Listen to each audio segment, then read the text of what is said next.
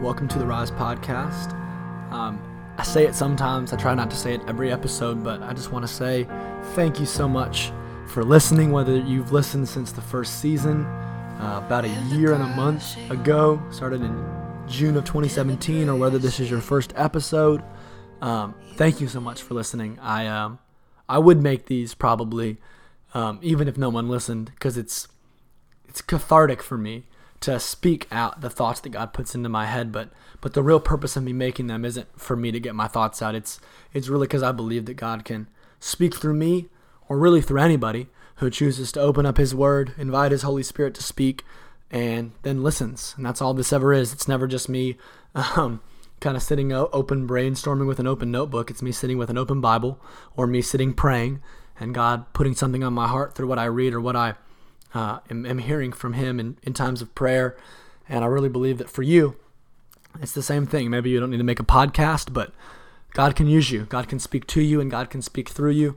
All you have to do is listen. And to those of you who do listen, I'm so grateful. Again, if you would subscribe on iTunes or any other means of listening that I'm forgetting right now, Google Play, Spotify has podcasts. I'm trying to get on that. Just subscribe on there, be notified every time a new episode releases. And also, man, you have no idea how much a 5-star rating helps. It makes people really notice the podcast as they're searching. So I'd be so grateful if you'd leave one of those if this podcast has encouraged you in any way. Now, in this podcast episode, I want to talk to you about the greatest ability. In Psalm 90, verse 2, it says that before the mountains were born, before you gave birth to the earth and the world, from everlasting to everlasting, you are God. Psalm 102, verse 25 through 27 say that of old you founded the earth. The heavens are the work of your hands. Even they will perish, but you endure. All of them wear out like a garment, like clothing that you will change. You will change them, and they will be changed, but you are the same. And your years will never come to an end. And to summarize what I'm trying to get at is John 1:4 that talks about Jesus, and it says that He was the life and the light. That says that He was the life, and that His life was the light of all men. And what I'm trying to prove to you in these couple of verses is that God is completely and utterly okay by Himself. The theological word is self-sufficient. God is self-sufficient. He was not created. He did not make Himself. He did not form Himself. He simply exists. And in His existence, He is completely and utterly okay alone. He has everything He needs. In fact, He is everything that we need. And He doesn't need a thing from us because He existed before us. But since God is actually Trinity, God is 3 in 1, this love that God had within the Trinity between Father, Son, and Holy Spirit, that love, like love always does, it overflowed. Any genuine love always overflows. That's why I worry about couples that only ever want to hang out alone, because true love always overflows. True love always wants to invite new people in. Real love is never sufficient and satisfied where it's at. It always wants something new and someone new to be able to experience the great love. So a great example of a solid marriage isn't a marriage that the husband and wife only are ever alone together. It's a husband and wife that are constantly inviting people into their home for dinner, because the love that they share is so sweet and so great that they want other people to see it. And that's how God was. So God didn't create us because He needed us or He was lonely. He was sufficient. But since He was so full of love, He overflowed in love and formed us. And when we fell, He didn't have to save us. He was completely sufficient in heaven without us. But actually, God didn't want heaven without us. That's why He sent Jesus down from heaven to bring heaven to earth. Not because He needed us, because He wanted us. When I worked at Dick's Sporting Goods or Harris Teeter or PacSun, I filled out this thing at the very beginning of my time called my availability. And it was the times that I said I was willing and able to work. Now, at all of those employers, I was not the only employee. I was not the only good employee. I tried to be really good, but I wasn't the only one. I wasn't the best one necessarily, but I was one of them. And I filled out my availability, declaring what days I could and could not work at what times. And based on my availability, I was given opportunities to work. Now, Dick's and Harris Teeter and PacSun didn't inherently need me, but they needed somebody. And so I would fill out my availability to be placed in a shift to work at the place. And based on what I filled out as times I could work, they'd put me in. So, Isaiah 6 says this: Israel's experiencing a crisis. Their king dies.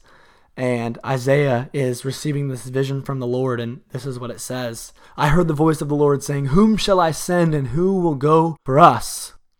And then I said, Isaiah speaking, here I am, send me. God is completely self-sufficient. He has everything. He has wisdom. He has strength. He has power. He has love. He has every ability to communicate. He has every ability to get something done. He has every ability to do anything your mind can possibly fathom. He needs nothing from us. But just like he said to Isaiah in Isaiah 6, whom shall I send? Who will go for us? I believe God's saying to us today, I have a mission on this earth. I could completely and utterly accomplish it without you. In fact, I don't need you at all. But I choose to pour my grace out onto this earth through people. I don't need you, but I want to use you. There's no ability that you have that I didn't give you, and there's no strength that you possess that I didn't first ultimately put inside of you. So it's not that I need you. It's not that Dick's needed me. It's not like I was the only good cashier. And it's not like at PacSun I was the only guy who could convince someone they needed to buy that shirt. But they wanted me. And it's similar but different. Because God, unlike PacSun, needs nobody. But nevertheless, because love is so powerful, it always wants to invite someone new to be a part of the fun, to be a part of the experience. And so God, in saving humanity, ultimately that's his ultimate goal, to bring sozo, salvation, to bring shalom, peace. It's his ultimate goal to bring that back to humanity the same way he created it. That's why we're told to pray, our Father who art in heaven, hallowed be thy name, thy kingdom come, thy will be done, in earth as it is in heaven. In heaven, it is perfect shalom.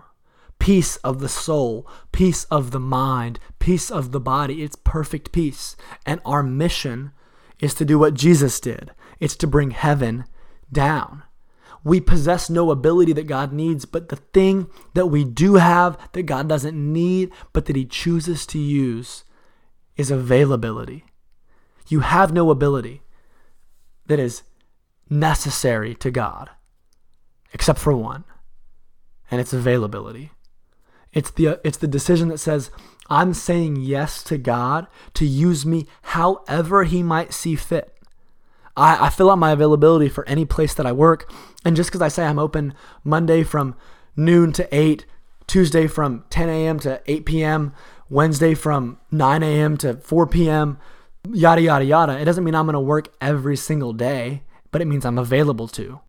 And God wants us to give him our unconditional yes to whatever he wants us to be used for. There's this great lyric in this song by Corey Asbury, but he says, put me anywhere.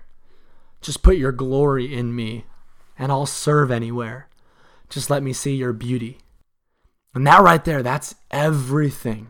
That is the greatest ability. It's saying, God, I have no agenda. I have no thing that I need to do. I just want to surrender to you and say yes. And the blessing of that is that God's plan for our life is good. God is the only person you can give an unconditional yes to and trust that he's going to do something great through you. And so when it comes down to it, God doesn't need us, but he wants us. And I think there's this paradox inside of us when we read the Bible that we know that God can use humanity because we've seen other humans used, but we always feel like we're not enough. And this is something I talk about often in sermons and in podcasts and stuff of the nature. But when Moses objects to God and says, I can't do this, I'm not enough, When God reveals himself as I am, he reveals himself as completely sufficient for every possible need. But essentially, in essence, what God is saying to Moses is, it's okay that you're not a great communicator. That's fine. I don't need your communicative abilities. I just need a vessel. I don't need greatness. I just need a yes. And through a yes, I can actually make greatness. So in our lives, it is going to be a consistent theme that when we decide that we want our lives to be used by God, the enemy will right away tell us, here's what you can't do. Here's the mistakes you've made. Here's this. Here's that. And God's answer to that isn't a negation of our inability, because we do have a lot of weaknesses. God's answer to that is, your qualification is not why I'm calling you. The fact that I love you is why I'm calling you. And if you'll give me your yes, if you'll exercise the greatest ability that a human being has, which is the free will to make themselves available, then I will use your life in ways you never could have asked for or imagined. The thing that you need isn't a perfect past. The thing that you need isn't the ability to preach. The thing that you need isn't the ability to be able to talk to anybody. Man, the thing that you need is availability. That's the only ability God needs. And if you'll give him your unconditional yes, your perfect, complete availability, I assure you this, because God says it, he will do things through your life that you never could have predicted, projected, or even believed him for, because he's that good. Give him your yes today. The greatest ability you have is your availability. And I promise you, if you surrender it to him, wake up every morning and say, God, I don't know what your plan for my day is, but I'm saying yes to it. Whoever you want me to talk to, whoever you want me to say hello to, whatever you want me to read, or whatever you want me to do, I'm saying yes. You'll begin to have God moments so often that it will blow your mind, and God will do things through you didn't even predict. You never could have asked for it, and he'll do it. Would you make yourself available today?